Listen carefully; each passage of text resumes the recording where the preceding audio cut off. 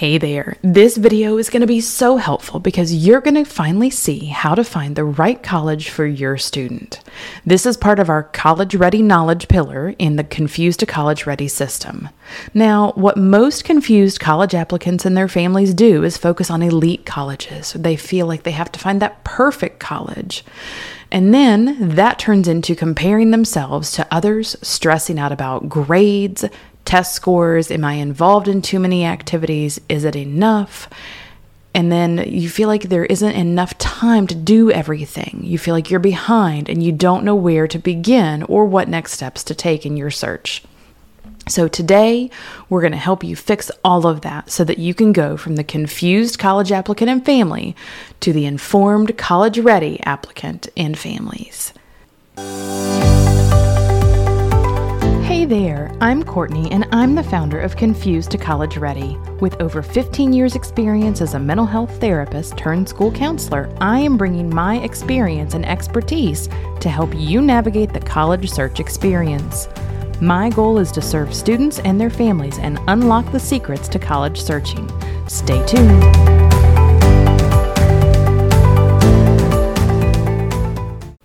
All right, so as we start looking at how to find that right college for your student or for you, the first step that we're going to look at is exploring possible careers. This does not mean that students need to decide exactly what they're going to do right now with the rest of their lives. It's okay if students change their minds. Having an idea of potential careers and what their interests are can definitely help drive that decision-making process, though. So the end journey after college is going to be you as the student or your student, if you're the family, looking at beginning your career. So what we want to do is begin with the end in mind. That ultimate goal is going to be starting your career. So let's talk through several different areas or topics to help you start the conversations and start the process. First, one of the things that I want you to do, and go ahead, if you don't have it already, get out some paper and a pen or start typing and have a Google Doc that's open that you can share together as a family. And start thinking about, number one is, what are your interests? Think about classes that you have enjoyed. Think about activities that you have been involved with. Are there any things that someone has told you that you have just blossomed with, or that you have really shown a tremendous amount of growth, or something that has really just been fun for you? Number two is what are you good at? Think about your strengths, what others have complimented you on. Are there any awards that you received, achievements that you have made? And make a list of those things. Go ahead and pause the podcast and take a moment to write that down. All right, now let's move on to number three. So if you have taken a career interest inventory, what kind of careers have ranked highest on that inventory? Are there any of those that seem like they would be appealing? Are there any of those that you say, oh my gosh, there's no way I want to do that? And if you're not quite sure what a career is, spend some time looking into what does that even mean? So take some time, write those things down, and then look at what of those careers that are ranked high on that inventory are things that you think, yep, I might actually be interested in doing that. So number four, we're going to take your interests. We're going to take the things that your strengths, the things that you've been complimented on, the things that you're good at, and then looking at those career interest inventories and think about what areas do any of those combine in.